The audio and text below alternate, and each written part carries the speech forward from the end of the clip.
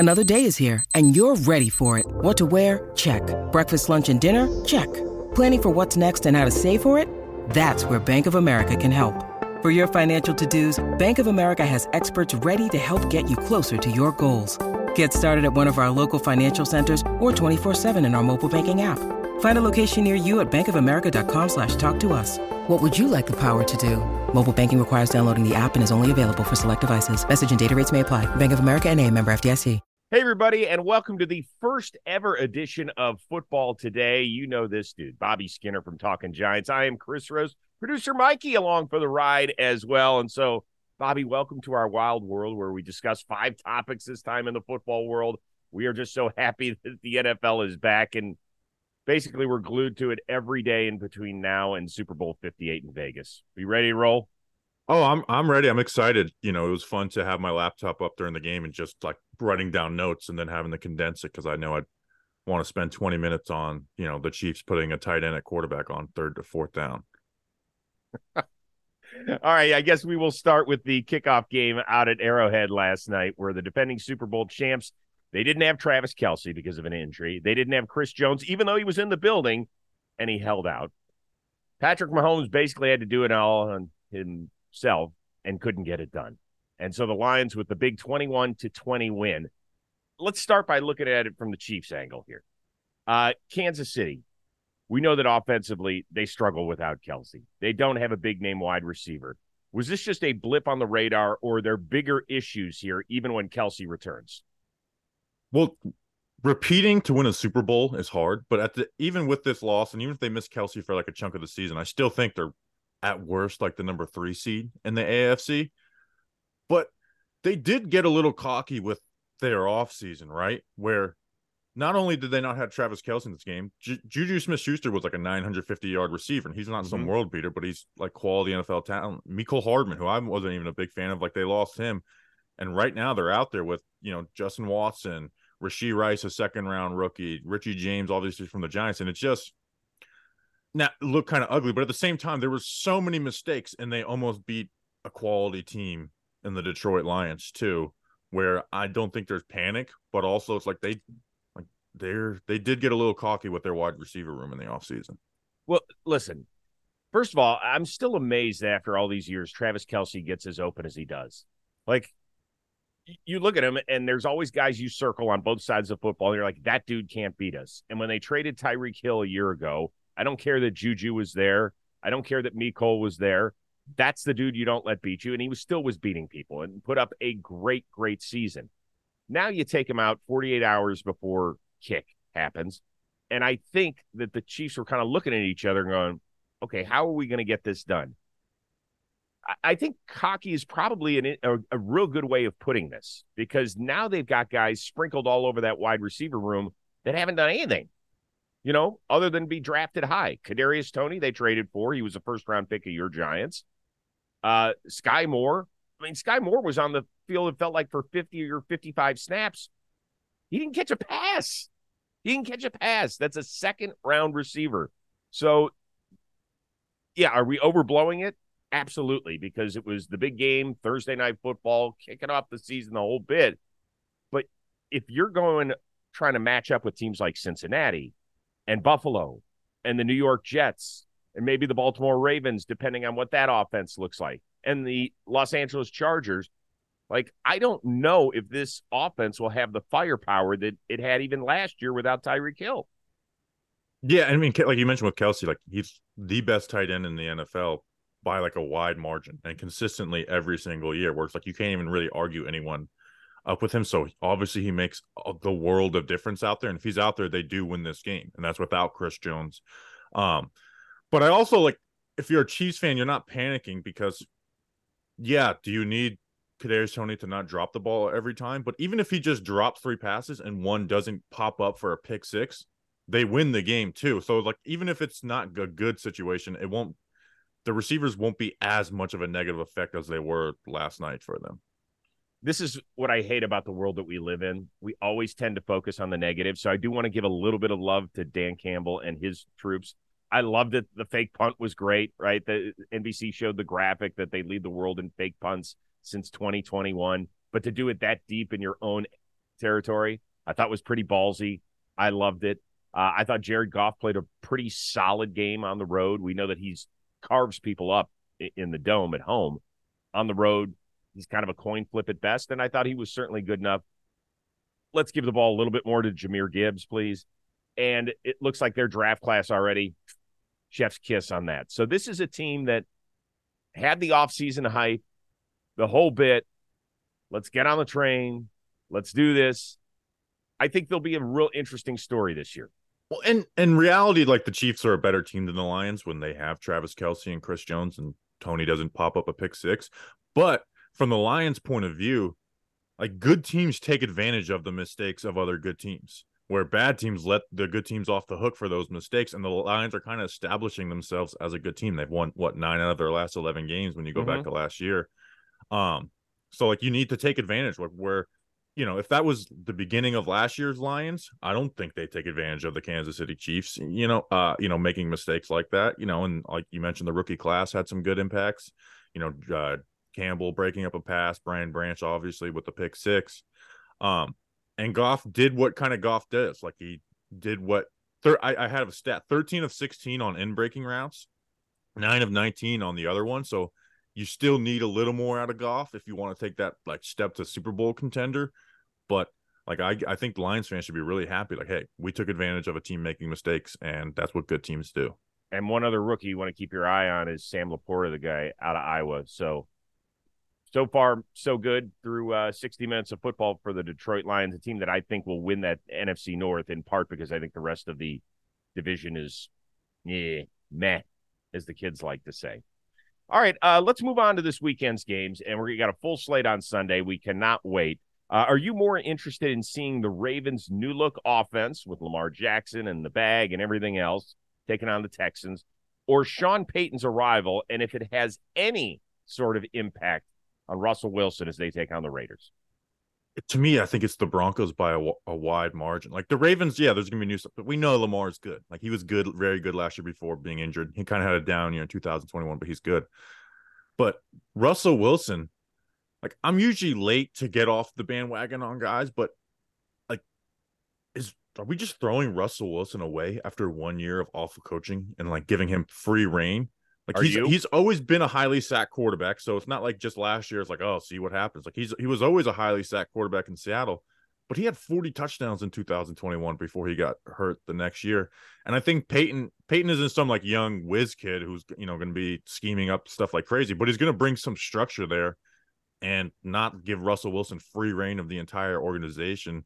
So yeah, like I'm really intrigued on that. That's been my biggest offseason. Like, I can't tell. Is Russell Wilson totally done and broken, or can he be salvaged? I'm interested. Do the Broncos have extra draft picks that I don't know about? Like every year they're trading hauls and hauls of picks, whether it's for quarterbacks or coaches, right? They give up a bunch of players and a bunch of ones and twos for Russell Wilson, and then they turn around and they give up picks, including a first-rounder for Sean Payton. And if you look at some of the coaches, this is not the first time that a coach has been traded, right, for compensation. If you look at some of the guys, it's like John Gruden, Bill Belichick, Bill Parcells, Don Shula, like some of the greatest coaches ever. And Payton already has a Super Bowl on his resume.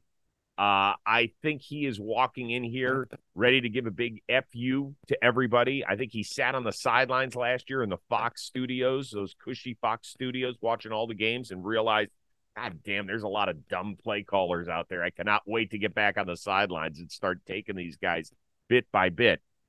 The one thing I loved, I don't know if you read Seth Wickersham's column on Sean Payton and basically telling Russell Wilson, stop caring about Russell Wilson, Inc., and start caring more about Russell Wilson, the quarterback. Stop kissing babies. You're not a fucking politician. You're here to play quarterback for this team. Clean it up. And the fact that he went into a superstar's face and challenged him, to me, is a big, big deal. And so I can't wait to see if that works. And I think Russ should, like, kind of take that on. Like, he's got to have some self-awareness to where, like, hey, last year was a disaster and it didn't work. Like, does he have enough self-awareness? Like, because they're going to move on from him if they don't. Like, Sean Payton didn't trade all those first-round picks for Russell Wilson.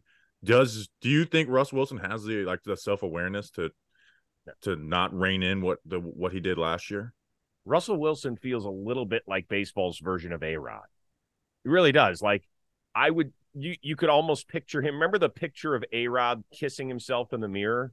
Remember that one? Very much so, yes. Like, couldn't you imagine Russell Wilson doing that?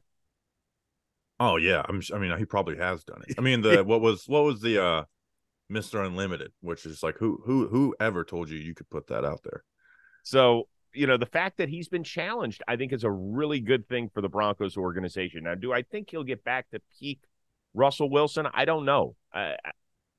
It's tricky when you're not 6 feet tall in this league. It gets tougher and tougher and tougher. And at one point, Drew Brees went from this amazing quarterback to a guy who looked like he had barely thrown a pass before. And, your physical limitations can be a bother. In this league, I don't know if that's this Sunday. I don't know if it happened last year and he won't, turn it back up and head back up the mountaintop. But I'm curious to find out. I don't know. Yeah, I just don't know if Denver has all the talent to really, like, even if Russell Wilson we didn't have these questions, like they don't have a lot. Like Judy might not play, and it's basically just Cortland Sutton and Marvin Mims, the rookie out of Oklahoma, who are there. Now I think Mims is a great fit for Russell Wilson because he's that deep threat. But yeah, it's gonna be interesting, and their offensive line isn't the greatest, but it'd be one thing if they had like the wide receiver core of last year where they had 4 solid guys, but Tim Patrick got hurt, and then Jerry Jeudy may not play. Like I don't know if there's even enough like good players there to within structure to be an offense that looks really good. So that'll be the question with Peyton is solid to good quarterback play enough for Peyton to really want to move forward with Russ, or does he need to like get back to greatness? It's a good question. We'll leave it at this. When Russell was at his best in Seattle, he had good wide receivers, not elite, right? I mean, Doug Baldwin was a really good player. Yeah, Baldwin, Tate, and then Metcalf and Lockett are both good receivers too. Yeah, they are good, but he didn't have those guys real long. He had Lockett a little longer, but he didn't have DK Metcalf, for years and years and years. He's still relatively young in his career, but the other guys were good, solid football players. They were never guys that you would go, that's a top 15 wide receiver in the NFL. Good. Yeah. Solid. Which is like what Cortland Sutton is with what Judy is. Judy's one of the more frustrating players because you see so many flashes of greatness, but he just never really puts it fully together. But Mims, I think, is a good fit, though, because if there's one thing Russell Wilson hasn't lost is the ability to throw the deep ball accurately, and Mims is one of those. I mean, he averaged 20 yards per catch at Oklahoma, obviously, and not an NFL type offense, but he knows how to like work leverage and get open deep. So I'll be interested to see how like they fit together. Yep. All right, let's get to Sunday Night Football. I know you're super excited for the Cowboys taking on the Giants. Are you more confident that Dallas will make its first NFC Championship game in nearly 30 years, or that the Giants will prove that last year's playoff appearance was not a fluke? I think the Giants are going, like, it's more likely they prove that they weren't a fluke because they added a lot of talent, man. Like, you look at like some of the talent they added, like these aren't amazing outside of like Darren Waller, but you look at what they had last year and it was so bad. Like, it's kind of wild how they got through that year offensively with Marcus Johnson and David Sills starting games for them, and Richie James, who had 1 catch for 6 yards for the Chiefs. But honestly, it's more so just because I just don't see the Cowboys being an NFC Championship team. Like, are they more talented than the Eagles or 49ers? No. Do they have a QB who steps up to the challenge in the playoffs? No. And they definitely don't have a coaching advantage over either of those teams, where I just don't have confidence that Dallas is going to do it, despite I think Brandon Cooks being the most underrated addition of the offseason. Mm-hmm. Well, I know you're excited about your Giants, and you should be. And I think that they're definitely a playoff contender. Now, I still see them as the 3rd best team in that division. Easily. They're way less talented than the Eagles and the Cowboys. Right. And I don't think that's, a terrible thing. I think, Philly, I would mark as the team to beat again in the NFC. I would put San Francisco a clear number 2. And then I think Dallas is number 3, but that's only because the rest of the conference sucks so much. I mean, there's just, Seattle could surprise us a little bit. right? They've had a couple of very, very strong drafts, it feels like, in a row. You know, their secondary in the last couple of years has added a ton of talent there.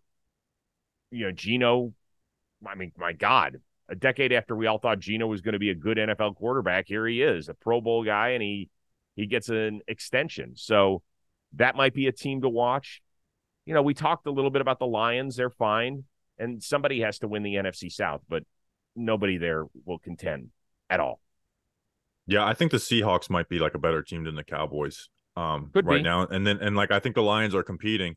But with like if the Giants go 9-8, they could even miss the play. But like I think that would be more so like because they have the coaching is good. We've seen Daniel Jones, make that offense at least be top half of the league with some of the worst talent in the NFL. And now they add a guy like Waller. If Waller doesn't get injured, like the Giants will be significantly better on offense. Like it really comes down to that. Like even if Evan Neal struggles in year 2, they were able to get by with him with no really true weapon outside of Saquon Barkley in the running game, which they still have. It's just I just don't have faith in the Cowboys. Like I told myself last year, because I would always fall for it because they start off so great, and then when they kind of get some film on tape and play the teams that are just as talented or more talented, they just never win those games. And I've kind of told myself I'm not letting the Cowboys trick me anymore because they look amazing when they are playing teams that are lesser talented than them, but they just don't step up to the plate versus the more talented teams. No, it's interesting. Like they don't get blown out in games against teams that are better. They just don't beat them. And I think that's been really frustrating for Dallas. And you pay the premium when you watch the Cowboys. You expect them to be better because they have stars on the side of their helmets. It's a little bit like the Yankee syndrome. Like just because they're part of a historic franchise that they have to be good. Everybody knows the Dallas Cowboys. And Everybody they're very knows talented too. Like they are a very talented team. They have a good quarterback in Dak. It's just the expectation is no longer to just be a good team. It's to take like you mentioned, the NFC Championship, which we haven't seen. I will say this. I think that Dan Quinn has done a phenomenal job on the defensive side of the football, in part because he has got the biggest freak in the sport in Micah Parsons, a guy that can do literally anything, right? His rookie year, he gets double-digit sacks, and he barely rushed the passer 55% of his snaps or whatever crazy number it was. They increased that to get well over 80. Most substantial pass rushers are high 80s, low 90s in terms of all you do, go get that quarterback, whereas we're not going to have you drop in coverage, all sorts of stuff. They stopped getting as cute last year with him, so I'll be curious to see what they do. When you have a weapon like that, sometimes you just want to move him all over the chessboard and stuff. Let him do what he does best. And he could be like an old Lawrence Taylor where he just can have such game-changing plays. And there aren't a lot of defenders with the way that football is played these days because it's so heavily slanted toward the offense that can alter and tip the board. Yeah, like I think Bosa and Garrett are better than him right now. Like I have Parsons at 3, but nobody moves like Parsons in the NFL right now. And again, this was after year 2 of Micah Parsons. There's going to be growth in his game too, just like it was growth in their games. Where I do agree. Like if you want to get a little cute with them on third down, line him up over the center or guard. Don't actually have him playing stack linebacker, which I think they're moving away from, and rightfully so. But yeah, he's someone like that. Just even if you have good tackles, he's someone that like you have to game plan against. Like you can't just we've got good tackle play. No, you have to be ready for him every single week because he just moves and he makes you pay for every mistake. If you overset by half a step, he's going to kill you inside. You don't get deep enough, he's going to get around the corner on you no matter how athletic you are. All right, let's have a little fun with this one before we move on to our next question. Is it better for the NFL if Dallas whets your appetite, like makes the playoffs every year and maybe wins a playoff game but loses in the divisional round, or if they make it all the way to the Super Bowl? Like, okay, well, here we go. We can't talk about the narrative of Dallas not making it again. See, the Dallas has the biggest fan base, so it would be the biggest like Super Bowl like turnout and merch, but they also are the most hated, so people enjoy to hate it. But I think it'd be better for the NFL for them to win because there would be merchandise sold for the next 20 years if they were able to get back and win that Super Bowl, and you'd create legacies for Dak and anybody else on that team, Micah Parsons. So I think it's better for the NFL if they do end up winning it. But it's fun when they don't make it, isn't it? Oh, for the fans that aren't Cowboys fans, it's way more. They're the most fun team to hate. Everyone loves to hate them. Like you look at all the big. I remember even going back to like the Facebook meme accounts. They all hate on the Cowboys, which has to drive you nuts if you're a Cowboys fan. But they're the team that everyone loves to hate. I will say this though, having had a chance to interview Dak the last several seasons, like he's solid. He's like a good dude, solid guy. Like I think he's kind of easy to root for. It's just he's hit a brick wall, man, in the playoffs and the divisional round. It's just like, meh. He's a top 10 quarterback, but he has to step up in the playoffs, right? Where it's like that level of quarterback, I think people like to throw them away. But where I do think where it's like, all right, I don't want necessarily love this guy being on my team is if they don't step up on the playoffs, which Dak kind of has consistently not stepped up in those situations, which I think is what's the difference maker of being happy with that tier of quarterback or disappointed. Interesting. You have him as a top 10 quarterback. So Mahomes I think him and Kirk Cousins are like the same player. I was going to ask you if you have one drive, Dak or Kirk Cousins, who are you taking? I'll take Kirk. Like I've seen Kirk do it. Like that. We saw it last year. All the comebacks they had. That defense was horrible, and Kirk, and that wasn't like that. That Vikings offense was really good. Their offensive line wasn't very good outside. Their tackles were good in Darisaw and O'Neal, but their interior was really bad. Mm-hmm. Like all season last year, they were relying on rookies and backup centers. He dealt with a lot more pressure than people realize. Where I do think Kirk is better than Dak right now, but I think they're like the exact same tier of player. I think I agree with that. And that's a weird thing because I think if you were to ask most people, I think they'd be like, "What? Why are you asking me that question?" But I think I agree with you. All right, let's move on. Speaking of quarterbacks, we got Packers and Bears this weekend. Which former first-round pick is under more pressure this season? Is it Jordan Love or Justin Fields? I think Justin Fields might be under more pressure than like any player in the NFL. Like he's been built up so big this offseason, and it's year 3 for him. It's a GM that did not draft him. They added a wide receiver 1 in DJ Moore. And despite him having this floor of a player that is high because of the rushing ability, had one of the best rushing seasons ever. When you watch him drop back as a passer, it's really bad. And it's not because he's not accurate. He's very accurate. He can make every throw that the best quarterbacks can make for the most part.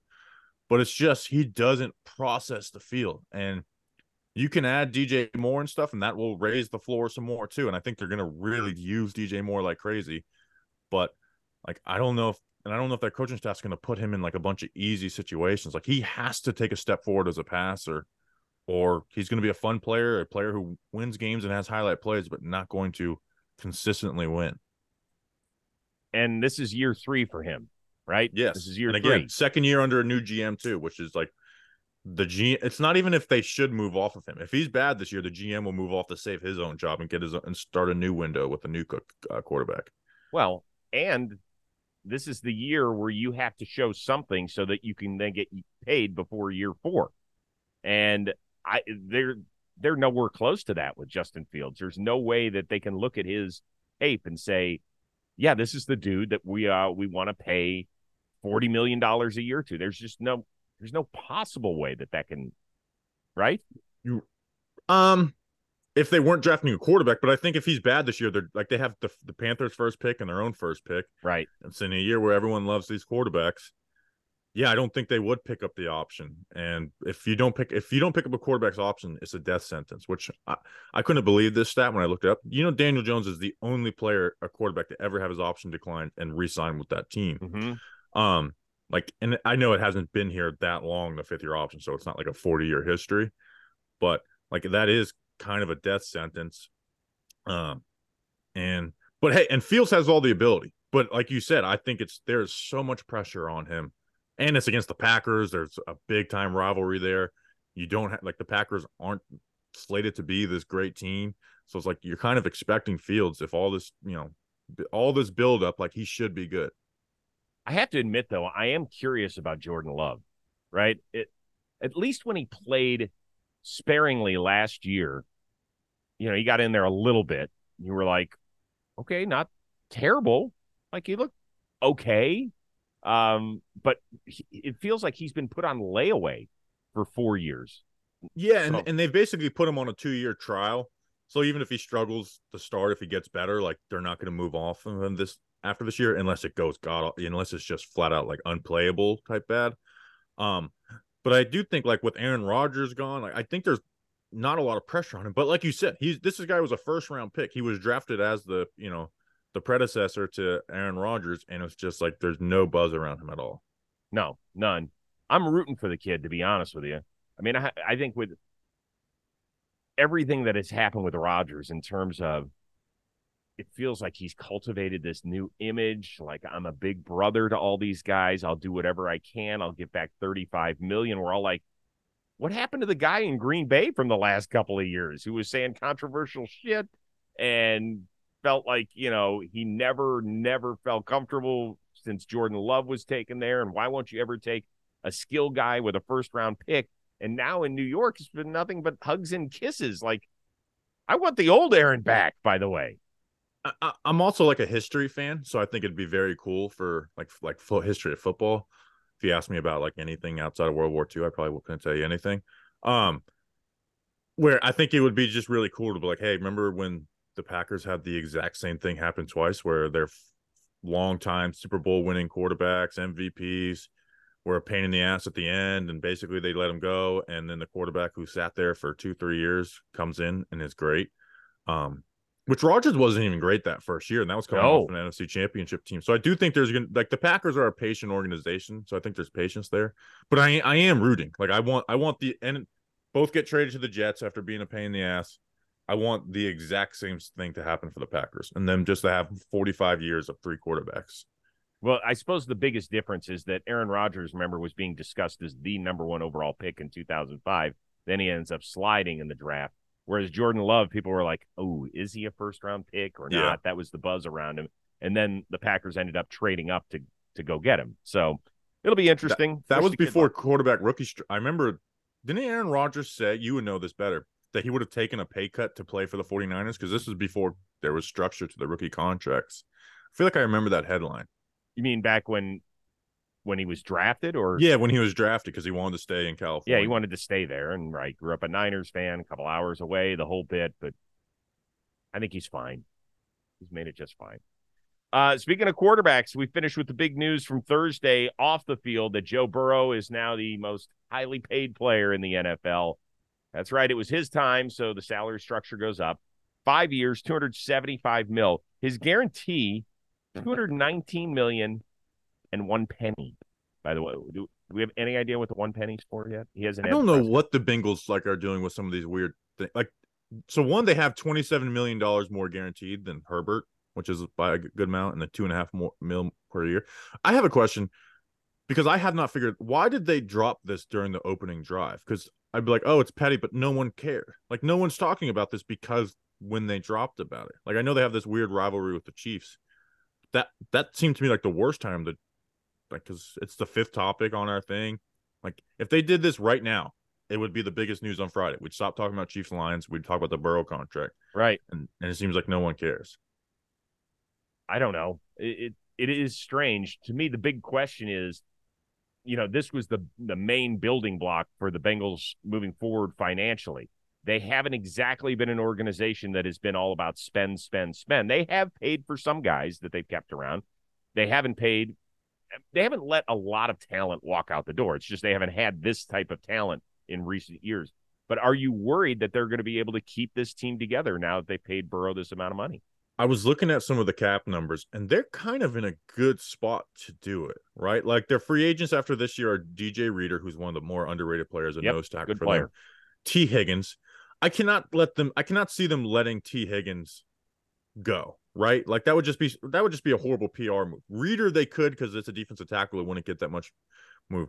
And then even like Tyler Boyd, he's gonna be a free agent, but they have Charlie Jones, the rookie out of Purdue, in the wings, and they've got cap space next year. They did let Jesse Bates walk, but they re-signed their linebackers and Logan Wilson and Jermaine Pratt. They're kind of in a good spot to take a 3-4 year run at this. The question, like you said, is are they willing to turn into the team that, pushes Cap down the road? Well, we'll see. Because the thing is, we've learned they can learn from their brethren up north in Ohio that once you do that, you better be willing to keep doing it and restructure guys and pay cash up front and things of that nature. I don't know if Mike Brown and his family have it in them. But I just feel like they've had so much success that they're going to be bullied into doing. I mean, they've went to a Super Bowl and an AFC championship in 2 years. There are a lot of people's like Super Bowl pick this year. Like, even if they don't want to, I feel like they're going to be like bullied into it, right? Like, even Possible. like do a baseball. Like, there is no way that the Yankees could have let Aaron Judge walk, and I don't know the finer details on that, but it's like it just. Even if they thought it was smart, like injury, age, blah, blah, it's like, no, you cannot, like, we will bully you if you don't do this. Like, it's kind of something they have to do. Yeah, and it'll be interesting to see what sort of assurances they gave Joe Burrow during those negotiations. But those are things. A lot of guaranteed money. A lot more guaranteed money than Herbert and Lamar. Yep. So they went out of their way to make sure this got done. Yeah, he got close to Deshaun Watson guaranteed money territory. All right, Bobby, this was good stuff. I can't believe the half hour is come and gone just like that. But we're going to be doing this a couple days a week, which will be fun. Are you ready for Sunday? You just kind of sit in front of a TV and just roll, right? Oh yeah, and the Giants play on Sunday night, so I actually get to enjoy the 1 and 4 o'clock games without either being like wrapped up in excitement they won or misery they lost. And I also I'm like I mentioned before with the Russell Wilson stuff, I'm very late to the game on everything. And for years, I was like, I'm not watching Red Zone. I'm going to watch a game. Maybe I'll put up 2 screens and watch 2 games. And last year, I started using Red Zone, and I became a Red Zone guy after 10 years of like telling my friends that it was stupid. Now I'm a Red Zone guy now. Yeah, it's never too late to join the party. Scott Hansen with "It is time for the witching hour." It's nuts. Like, I really didn't like know about it until last year when I'm like, oh, this actually is way better. Like, I'm locked in. It is crazy out there. All right, special shout out to producer Mikey. Thanks for working the 1s and 2s today. For Bobby Skinner of Talking Giants, I am Chris Rose. We will see you Monday here on Football Today.